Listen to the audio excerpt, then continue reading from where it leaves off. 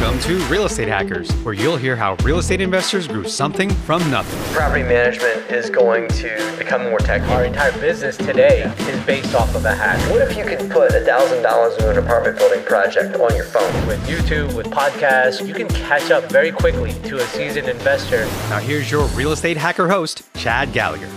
Welcome to the Real Estate Hackers Show, where we talk to actual investors who use systems and tech to scale out their business and where they see this all going in the future. Before we get to this week's guest, a few words from our partners and friends of the show. Welcome to Real Estate Hackers, where you'll hear how real estate investors grew something from nothing. Property management is going to become more tech. Our entire business today is based off of a hack. What if you could put $1,000 into an apartment building project on your phone? With YouTube, with podcasts, you can catch up very quickly to a seasoned investor. Now here's your Real Estate Hacker host, Chad Gallagher. Welcome to the Real Estate Hackers Show, where we talk to actual investors who use systems and tech to scale out their business and where they see this all going in the future. Before we get to this week's guest, a few words from our partners and friends of the show.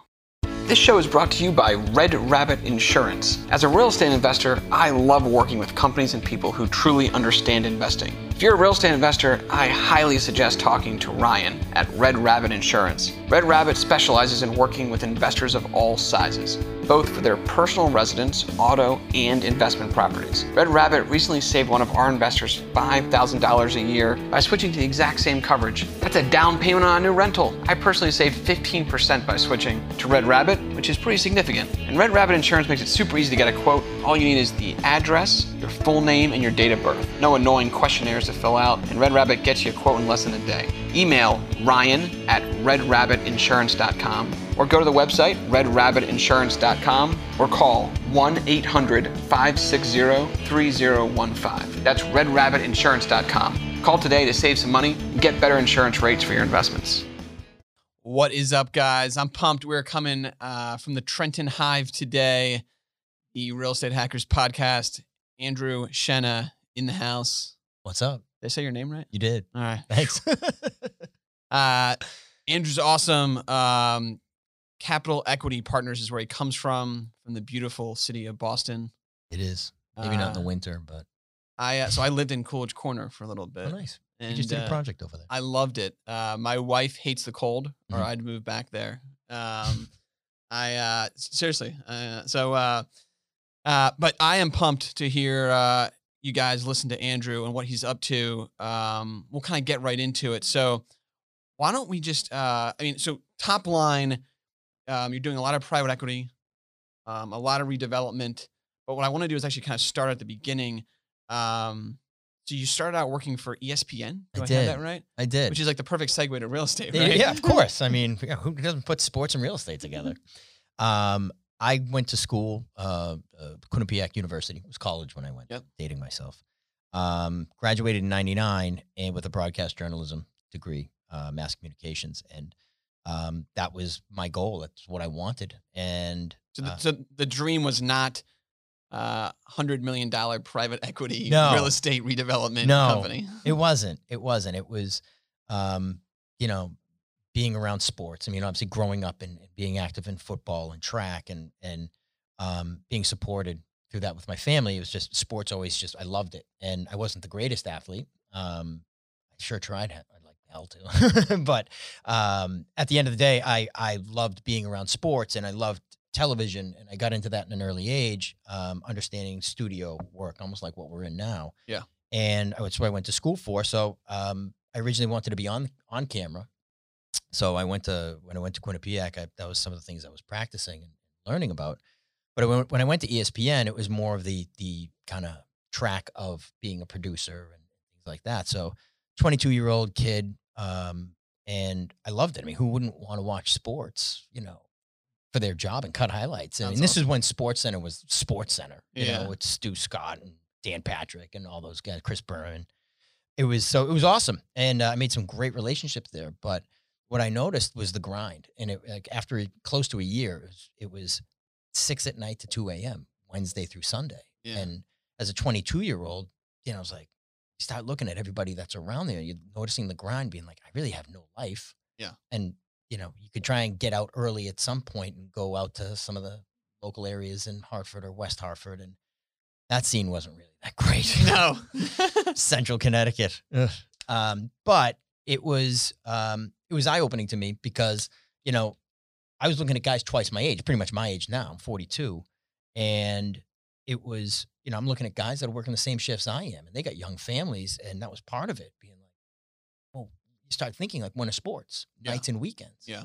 And holidays. And it's like, yeah, that's kind of what I'm working. So this will be the rest of my life. So that started kind of my pivot, if you will. That was the beginning process. And this is in 2001-ish, 2002. And I read the famous Purple Book when I was there. And it spoke to me. Mr. Kiyosaki. That's right. He's a good man. Yeah, absolutely. So you said, look, I got to get out of this kind of day to day. I love sports. I'm cutting highlights. I'm working with some of my idols, but I got to think about how to make life easier. Yeah. I guess. Well, not easier.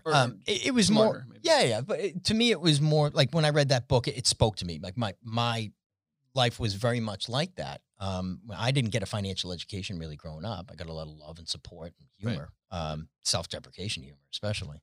But you know, when that book spoke to me, and I knew I didn't have a financial education, but it was something that I really wanted. So I left there, bounced around to a couple different things, but ended up in the mortgage business. And I spent 10 years there, really understanding that was the beginning of my financial education, which was, you know, understanding the real world, assets, income, credit, liabilities, investing. And so being able to sit down with people at their kitchen tables and understand what's your goal. You know, what are you trying to do with your mortgage? Like, what do you have going on around you? And you could see across all spectrums, people who were really great and smart with their money and people who were just continue doing cash out refinances to pay off their debts. So that was my beginning of understanding investing. And that just eventually bled into getting my real estate license, and then got into the development game in 2011. And by 2017, we were, you know, pivoting ourselves into multifamily. Okay. So I want to talk about this a little bit. So first off, super interesting journey. You spend basically 6 years developing basically new construction residential homes, condos. Both full gut renovations. You know, we don't really like the partial stuff, but they would be full guts, take everything down to the studs and a shell, or just ground up construction. Mainly, I mean, we did a couple of single families and they were okay. But to us, where we made our investors a lot happier was in the multifamily space. Okay. So, and Boston as a city, very similar to Philly, is very much a lot of just 2, 3, 4 unit buildings. A lot of those, and that's, you know, our office is in South Boston, and that's primarily what the housing stock is. And so we just did what was natural and around to us. My business partner, John, he grew up there. So it was Southie. In Southie. Yep. So, so basically, when investors, a couple different things I want to get on, but let's start with this. So when investors invest into the syndication, are they investing into your private equity fund overall, or is it project by project? Yeah. So we've never started a fund. Okay. So we've always syndicated individual deals. Okay. So either a flip or a, if you're doing a multifamily home or a new construction, hey, we're going to do 50 new houses or whatever. So, I mean, what limited us in the beginning of really our development career was the fact that, you know, when we were raising money, we started out with friends and family and kind of grew from there. We were syndicating before we even knew really what syndication was. Right. And that's really part of our journey. And that's really what I focused on. Because, you know, I grew up, my dad was an electrician, so I grew up in trades. So being in construction projects was a natural. It's like in my blood. I love it. Yeah. But understanding the capital side of it and how to get other people to view your opportunity as a great investment. Yeah. And so it started out in that circle. So we've always gone one at a time. And, you know, we do about 3 or 4 projects generally at once, but the capital demands are so much that, you know, it was maxing out kind of really our stable of investors. You know, we had a couple of $1 million of people at, you know, from 50 to 100,000, maybe up to 4 or 500,000 that were willing to invest with us. But, you know, you don't want to necessarily put that all into one deal as debt. So we were using them as, you know, parsing it out really as equity into just a number of different deals. So that's why we've only really done, and we didn't want to overextend ourselves. That's why we've really only ever done 2 to 4 projects at once. That's all we can really handle with the construction side. It's a lot. Okay. And then, so you're basically doing mostly kind of residential where people are eventually buying it. And then you got into multifamily in the last couple of years. Now talk me through why you made that shift from, development of residential into basically the rental world. So when we develop a residential multifamily, it's usually on average, it's usually 3 units, but 2 to 4 units. And we'd sell them all off as condos. That's what the market demands. So that's what we've always done. We have sold a couple of buildings off as cash flow to 1031 exchange investors, but about 2017, everyone, you always keep listening to the sentiment in the market, and a lot of people are like, this is the top, we can't go any further. But yet we kept inching and kept pushing those top end line items or the top end sales numbers. And, when you're getting double digit growth year after year after year for a certain number of years, you just start getting a little nervous. And so by 2017, I kind of had recognized this fact. So in the development space, when you're selling things off and you have investor capital invested with you, you need to liquidate the asset in order to provide the return that you've pro forma'd out for them. Yep. And if you can't sell that asset, then you're in trouble, and it's ultimately, if you get into another scenario where there is a downturn and the market gets soft, you're not going to sell it. Or if you're going to sell it, you're going to take a haircut, a major haircut. Yeah, understood. And your investors aren't going to be happy. And at the end of the day, our investors are the lifeblood of our business. Yeah. So when we look at an investment, we don't look at it for what we can make out of it. We look at it as what can we provide to our investors. Yeah. And if they win, we win. And let me pause you here. Yeah. 2017, was the market turning then in Boston? No. I mean, it wasn't. So I just looked at, I always take a 3 to 5 year kind of horizon looking at it, because some of these projects literally take 3 years to get done, especially with the city of Boston. Going through that process. So to buy something and get it to the finished product, sometimes takes 30 months. So in 2017, I'm looking out to 2020 and I'm already saying to myself, okay, well, eventually, sooner or later, the music's going to stop. And when the music stops, I want to have a seat. And for my investor partners, I want to make sure that they're taken care of. So knowing that if we get into a situation where we can't liquidate an asset, okay, that's troublesome. And you can figure yourself, we wouldn't be the first person to ever go through that. Right. However, I wanted to make sure that we were in a position where it doesn't matter if there's a downturn or if the economy gets soft a little bit, you want to position yourself into a position of cash flow. So that's when I started going out, educating myself and really understanding the multifamily, really the commercial asset underwriting process. And it took us about 1.5 years before we really found our first opportunity. And we bought 28 units out just outside of Louisville, Kentucky, Sellersburg, Indiana. And it was a process, and it's been a learning experience, and it's been great. And since then, we've... And was that your first deal outside the Boston metro area? Yep, absolutely. So not only evolving into multifamily, but also evolving into multifamily in a different time zone. Right? Exactly. Different part of the country completely. Yeah. And it was a lot. They do not have a Boston accent in Louisville, Kentucky. They do not. No. Although they can see me coming from a mile away. But it's we've had it for about 1 year now, and it's going great. Everything is, and that's, I didn't want to be that guy that got into the multifamily space and was just trying to, like, within my first year, trying to put all these, huge deals together and things like that. It's like, no, to me, it's always been a step-by-step approach. Yeah. And like, look, swallow this first, see if you can, digest it, understand it, work it. And then next, now can you scale up a little bit? So this 20-unit deal in Louisville, let's just kind of 28, don't cut me short. Sorry. Yeah, so 28. So are you kind of one by one, maybe just talk to your audience through, are you one by one turning units and then re-renting them out? So are you doing everything at the same time? No, so how are you? So again, depending on just like anything, it depends on the asset. What's Yeah. your strategy with it? Yeah. So on this one, it was actually it's a B-class asset built in 03. Okay. It was in excellent physical condition. Actually, they had a hailstorm that ruined all the roofs in 14. So this is 2018 we bought it. So we're buying an 03 asset with pretty much brand new roofs. It was only 5 years old at that point, 4 years old, and it was really an operational play. So the physical, the units were great. They really were very well taken care of. It was an owner-managed property. It was a great story, because every property's got the story. The seller was a single-family home developer in that southern Indiana, Louisville area, and they were self-managing. They just wanted out. They wanted to retire. So it was an off-market opportunity brought to us through Marcus and Millichap, contact out of a relationship out of Indianapolis. And so he's like, why don't you take a look at this one? So I said, okay, I'll look at it. And the numbers worked. Like, believe it or not, we've been looking for over a year, and to find something that actually worked, and this worked. So to us, it was an operational play. They were just about 14% under market on their rents, and they didn't charge any utility rubs, pillbacks, or anything like that. But you didn't need to actually do a lot of Physical the stuff you really grew up doing. Exactly. So it was a nice change. So Yeah. it was like, hey, this one's.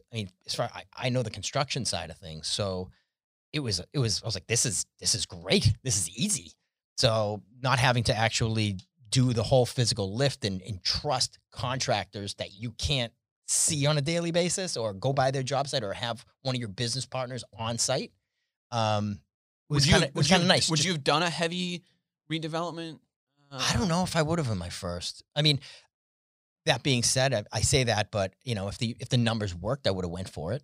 Like I'm that kind of guy. Yeah. Which is like, look, if I believe in it, I'll take action. Okay. I'm not just gonna not do something because I'm nervous. Right, but obviously it's a little easier taking on a project outside your area that is, a lighter lift. Yes, Yeah. 1,000%. So we noticed that there was probably 18% right off the bat of operational efficiencies that we could increase NOI by. So you're about a year in. Are you seeing those lifts like you had hoped for? Oh yeah, absolutely. Okay. I'm not without pushback, of course, but Yeah. that's standard operating procedure. So you're raising rents, Mhm. you're starting to move towards RUBS, or are you actually doing sub-metering? Yeah, no, so we didn't sub-meter. We just used the formula. Okay. And put that in place, and so as the contracts would roll over, or if they were tenant at wills, we would just.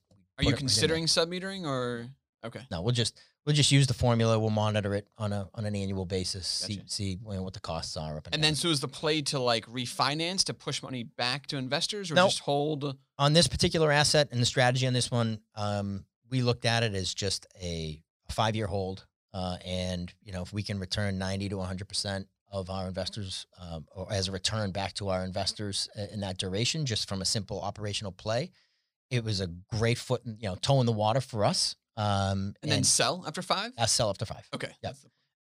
Is that how, with investors, do you normally have a kind of time horizon that you say? Hey, Yeah. this So is it? in all the SEC, all the documents, right? All the legal documents that you put together when you're offering securities, you got to pretty much establish what your business plan is going to be. Yep. So ours was like, look, we're going to hold this. We originally wanted to hold it for 7 to 10, but we were finding that not a lot of investors wanted to sit in an asset for 7 to 10 years. People wanted that 3 to 5 year turn. So we said, okay, well, we can still get a great return if we do that. So we adjusted to what the market was telling us. So, so once we adjusted that, we fulfilled the capital raise, and it was, for us, we say we'll evaluate in 3 to 5 years. So, and all the investors understand that. So if in 5 years we'll take a temperature of everybody, like, hey, this is where we see the market and these are where our numbers are. If we can do a cash out refinance and people want to stay in and get a large portion of their capital back, yeah, I got no problem with that. Right.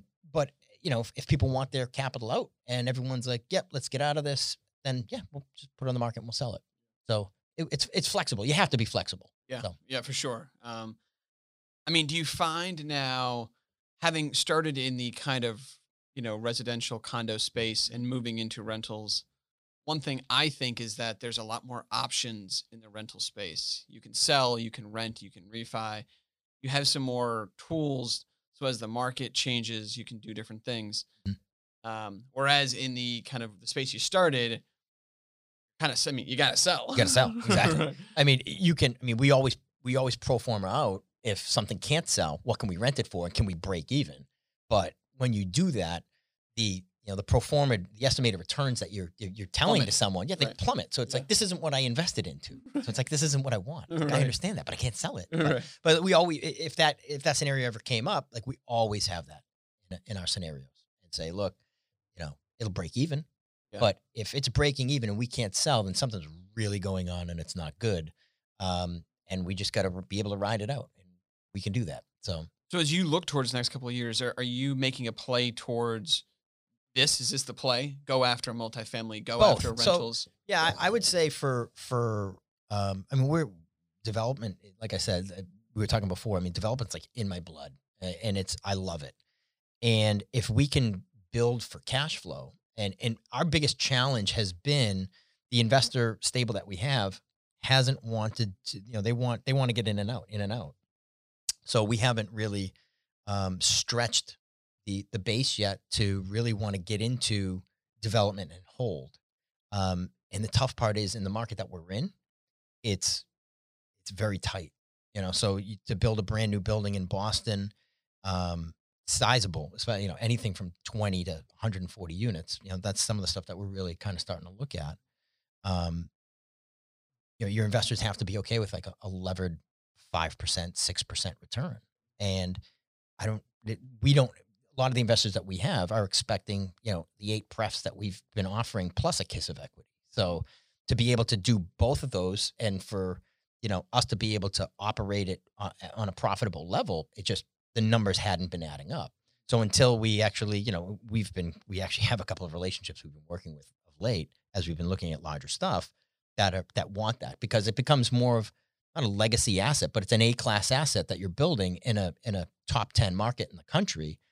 You're not just going to turn around and pick up, oh, well, look, here's an 8 cap. Like it doesn't happen. Right. So let me just pause you really quick. Yeah, go So ahead. are you seeing investors be willing to take 5, 6, 7% return for that A-class asset in Boston? Or are you saying you're still not seeing that? No. Yes, I would say that is becoming more prevalent. So Okay. as we've opened our eyes more to the multifamily space where, outside of our market, we were shooting for 7 and 8% prefs with a split that can return, let's say 90, 100% capital return. On 5 years. Yes, Yeah. exactly. And that's what that's what we produced. Or that's what we were always thought we would have to produce. So now that we're really starting to analyze our own backyard instead of looking at, because we do look at emerging markets, because that's where a lot of capital wants to grow. But there is capital out there that would rather have the protection and the safety of a market like Mhm. Boston. So brand new assets, market like Boston, that's not going anywhere. It's incredibly diverse. They're okay with taking less. Do you find there's a certain kind of personality or maybe geographic location of the investor that is more interested in, like, because there are 2 different types of investors, right? One is A lot more than 2. right, but I mean, I know what you mean. in this case, you're kind of saying there's the guy who says, look, I just want a high return. Yeah. And then there's this other investor who's saying, I want actually more like stability, and I want to be in a market I understand, Mhm. and I've probably been to personally, Right. and I understand Boston, I know Boston, and I'll take a 6% return.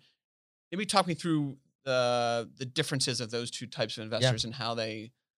I think it really depends on.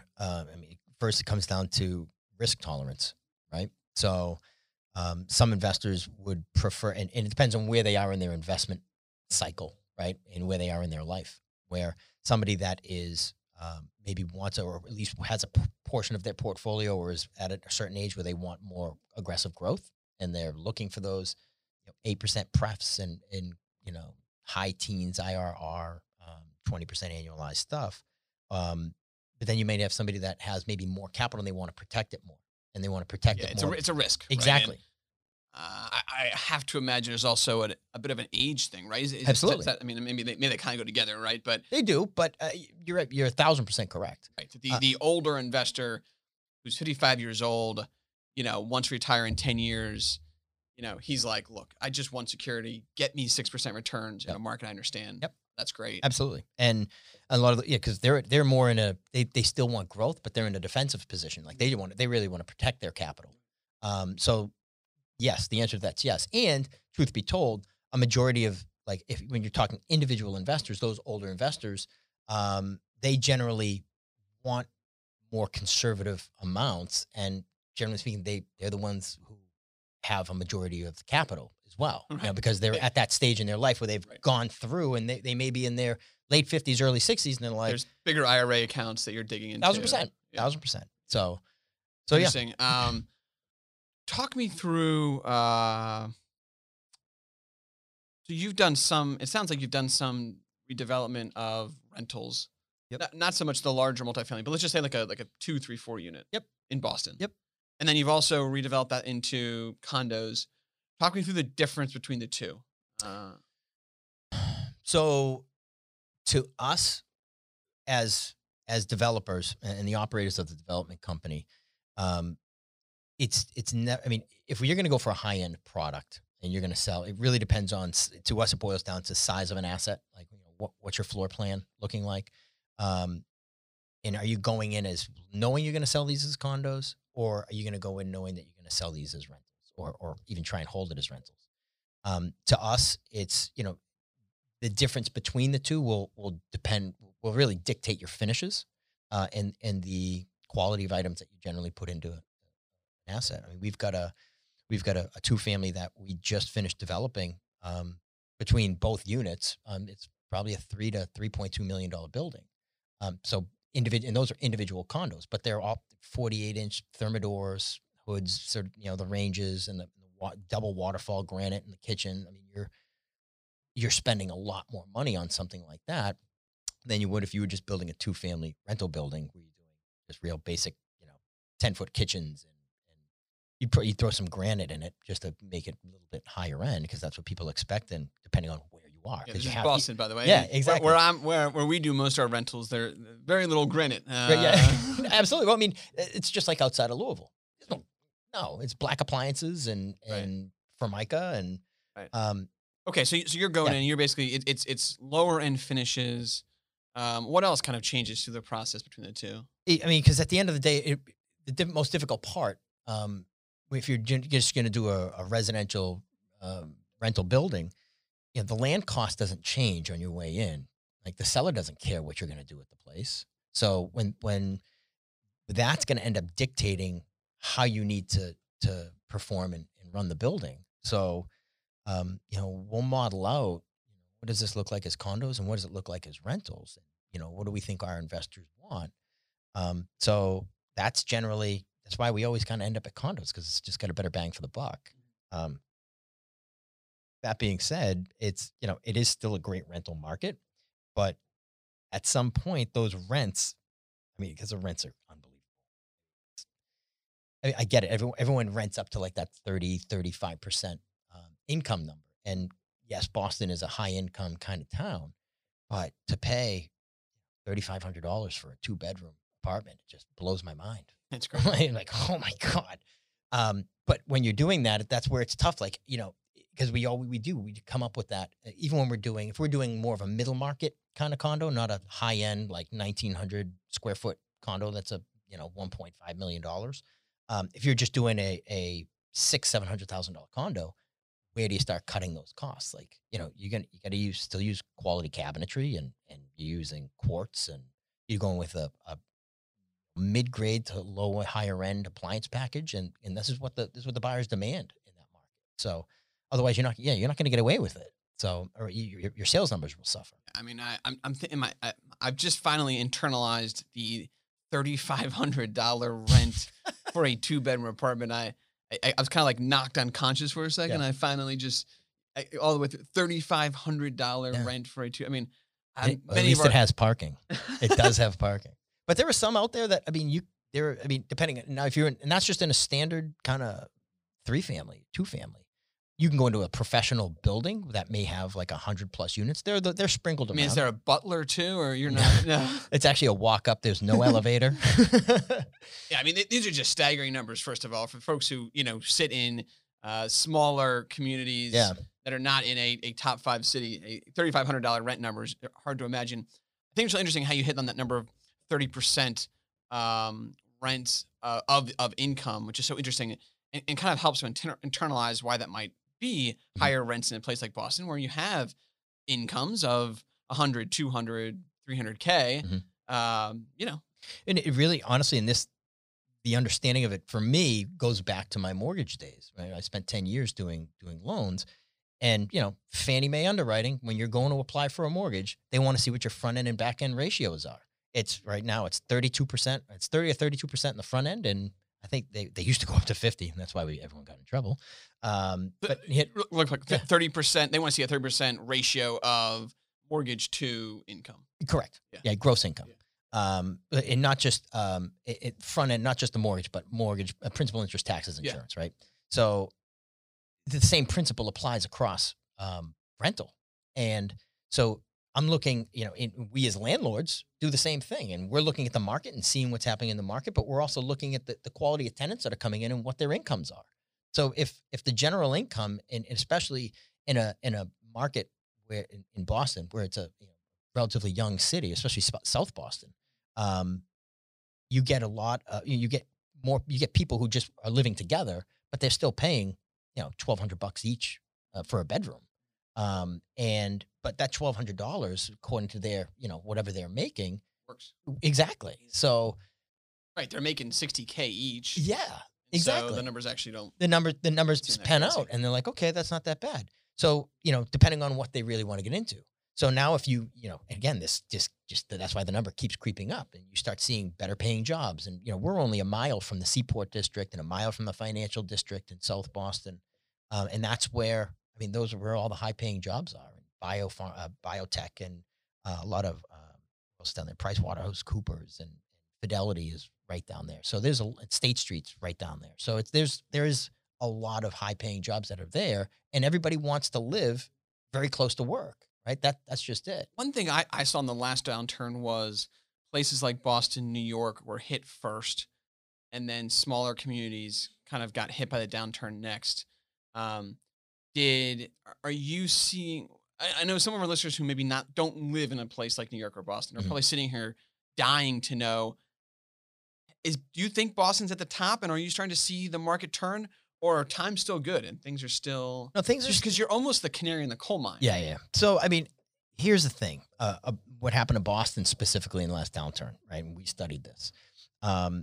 Boston as a whole, even South Boston where we are, it didn't decline. Massachusetts as a whole went down 15% in the last downturn.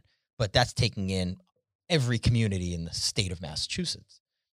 So South Boston plateaued regarding prices, and volume really dropped.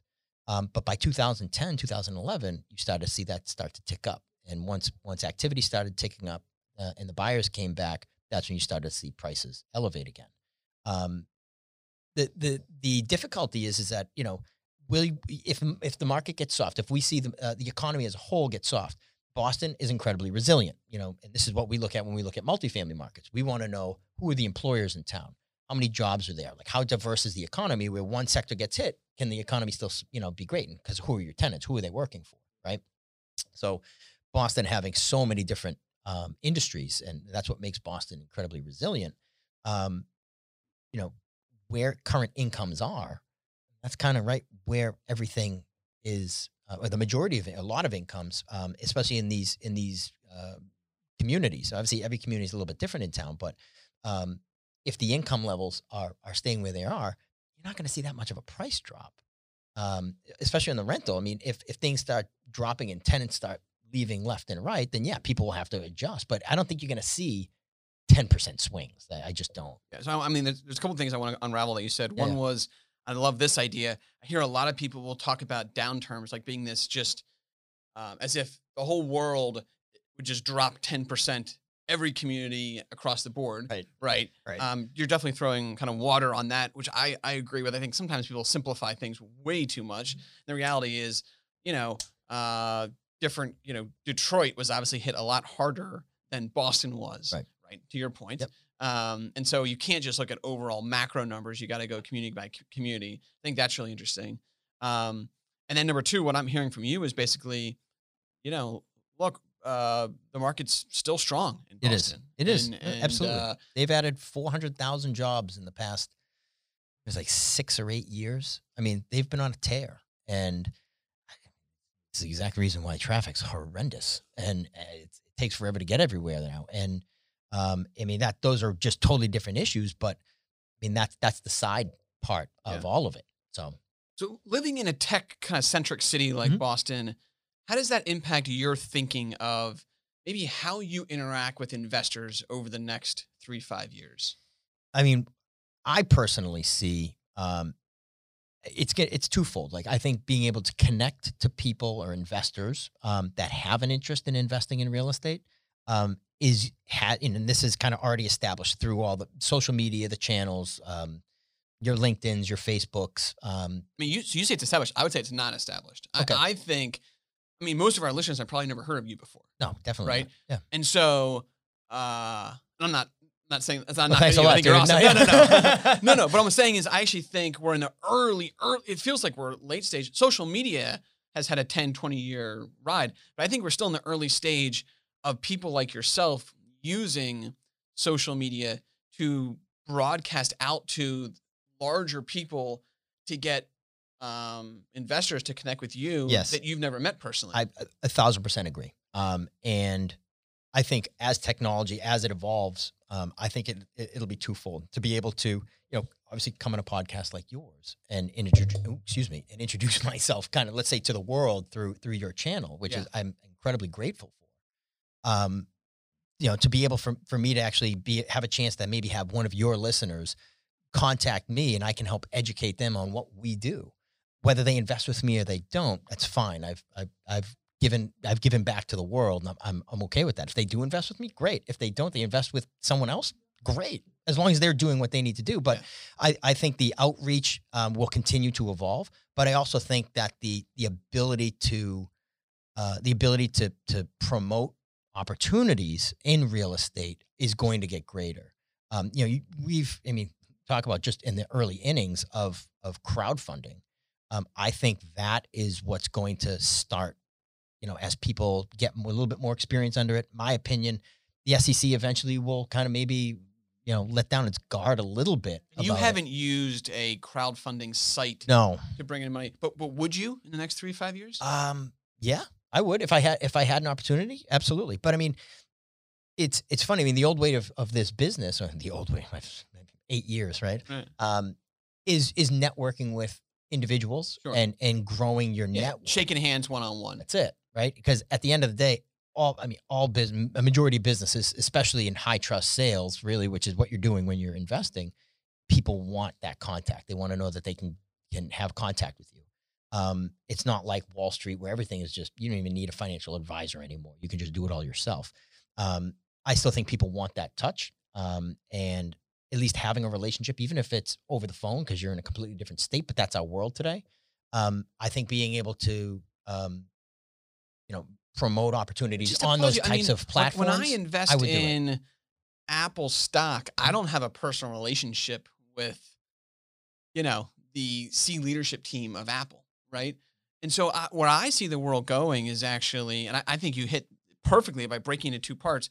One is giving you and folks like you a platform to get out to more people than just people who you can actually shake their hand because you've had lunch with them in Boston, but, hundreds of thousands of people, to have you be part of their decision set because they've now heard you on a podcast or listened to your YouTube or whatever. And then this other world of maybe there are people who, instead of clicking on Apple stock to buy through E-Trade, want to click to buy into your syndication, Absolutely. Which I know to some people that feels just as risky.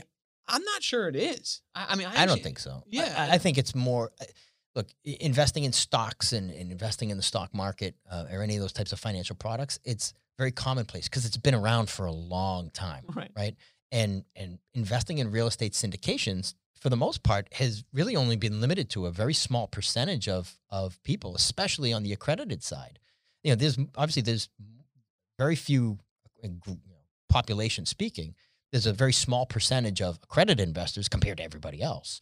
And you know, as people have become more educated about the syndication process, more people have understood, like, hey, I can provide this opportunity as an investment to, you know, not only accredited, but sophisticated or even non-sophisticated individuals. Now, granted, there's still SEC guidelines based on, you know, you have to be the one to make sure, like, look, you can't have like, they may be unsophisticated or unaccredited, but if this is if this is the only $50,000 that they have and they can't, like, if they lose that, then, you know, you're going to be on the hook for that. That's because you're the financial professional.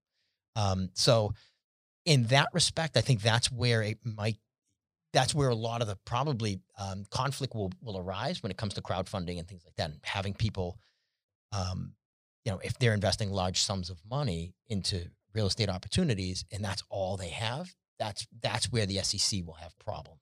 Say, well, they're not. Yeah, but that's not. I mean, that's not what any. I wouldn't recommend that, right? Agreed. Right. I mean, all we would just say is, look, be smarter with your money and actually be able to play it across a couple different sectors, and you should be part of that decision, that opportunity set for the right people. Agreed. And you know, truthfully, right, it comes down to what market are you operating in? How much is your capital raise, right? So if I do a Reg D 506B, right, and I can have up to 35 unaccredited investors in that.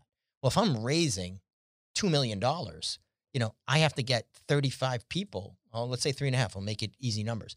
I have to get 35 people that have $100,000 that are not sophisticated. That's a challenge. Yeah. It just is.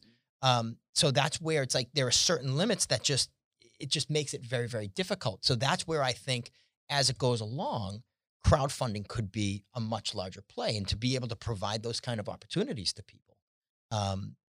So, I mean, but again, as an operator and a capital raiser, those are the things that you have to keep in mind. At the end of the day, you have to watch out for an individual's. Yeah, I mean, it sounds like right now your focus is how do you create more one-on-one relationships by using tech like this, like a podcast and other things to get out to people. Right. Cause so in a traditional, anytime you're raising capital, right, using, you know, a registered filing, you know, you have to establish to the SEC if they ever come knocking, like you have to show the SEC that, well, yeah, you have to have a minimum of a 30-day relationship with that person. So like if, you know, you and I finally just met face to face, it's like our relationship is, you know, less than 2 weeks old, and I can't have you put money in a deal yet. Like you got to wait. So, and because those are the things you got to play by the rules. I just have to imagine that tech is going to push the envelope of allowing those rules to loosen some, to say, actually investing in your deal for $10,000. I'm not a non-accredited investor putting in 10 grand to your deal is actually just as risky as putting money into Apple stock. 1,000. It's actually, to me, I mean, just because, I mean, look, I understand the stock market, but I understand I'm a real estate guy. I think the stock market is good, and I think you should have exposure to it. But I think real estate is much better. It's much more stable. I mean, there's risks with everything.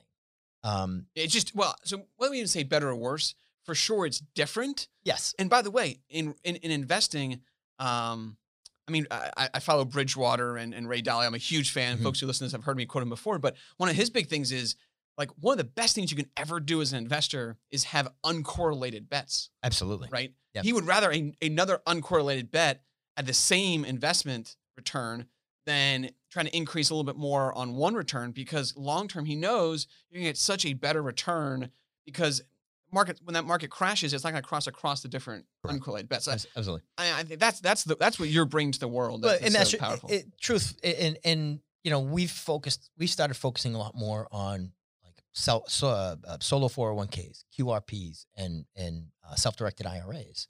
A lot of people that I speak to, like, oh, you know, I'm not an investor. Like, well, if you have money in the stock market through a 401k or an IRA, you are an investor. Like, period. Yeah, but a lot of people don't think that they are. Yeah. It's like, no, you are. Yeah.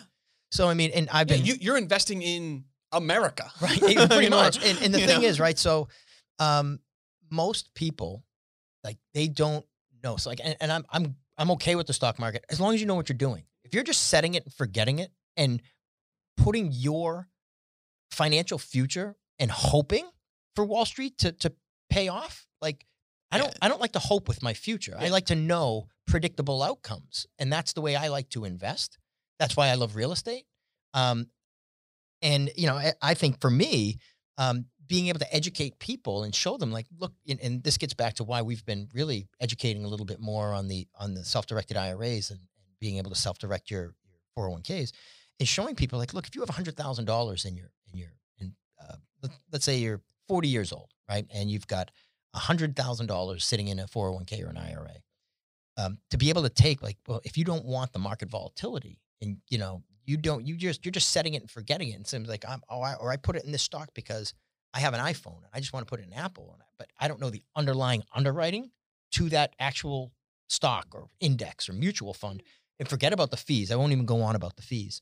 But to be able to, put your risks and hopes and future in that, you can also, if you love real estate, because real estate, you have to live in real estate. You're around real estate every day, and it's not a paper asset. It's a real asset. It's tangible. It's secured and insured. To be able to invest into an asset class like that with your retirement funds, and to watch your retirement funds grow. I mean, the stock market, when someone tells you, or an advisor tells you, well, you should have a mix of stocks and bonds, and that's going to generate a 6 to 8% average for you year over year, when you can put it into real estate and go anywhere from 10 to 20% on an annual basis. Yeah. It's just life-changing.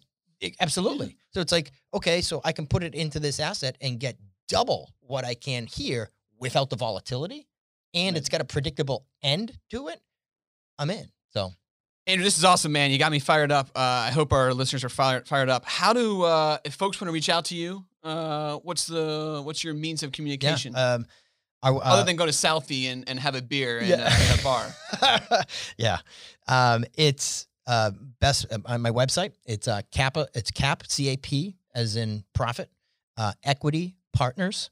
CAP Equity Partners. CapEquityPartners.com.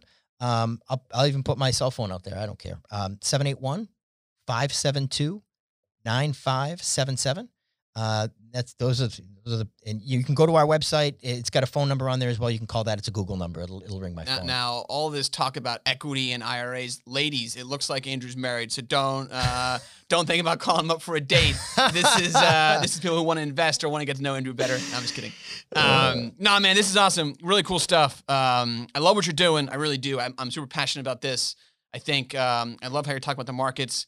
I love how you talk about where the world can go for investors being able to invest. And I love just really challenging the mindset that people talk a lot about where we are in the turn and will the markets crash or what's going to happen. But the reality is the market is not the entire world. Southie and Boston and Louisville and Baltimore and Tokyo and Tampa, they're all right. They're all individual markets, right? And that you really need to think about it as such, because they are individual. And any change in any market could affect some, but not all. Right? 1,000%. Yeah. And then obviously the residential versus rental market are two different things too. So, and we kind of encompass it all. So it's awesome, man. Thanks for joining us. Dude, thank you so much. I very much appreciate it. All right, take care. Awesome. Cool. So that's our episode of Real Estate Hackers. Thanks for joining us in your real estate investing journey. We come out with fresh new episodes weekly. Be sure to subscribe to the podcast. And if you would, let your fellow investors know about us. Also, if you've ever hacked or found a unique solution to an issue in the real estate space, hit me up. We may even share your real estate hack on a future episode.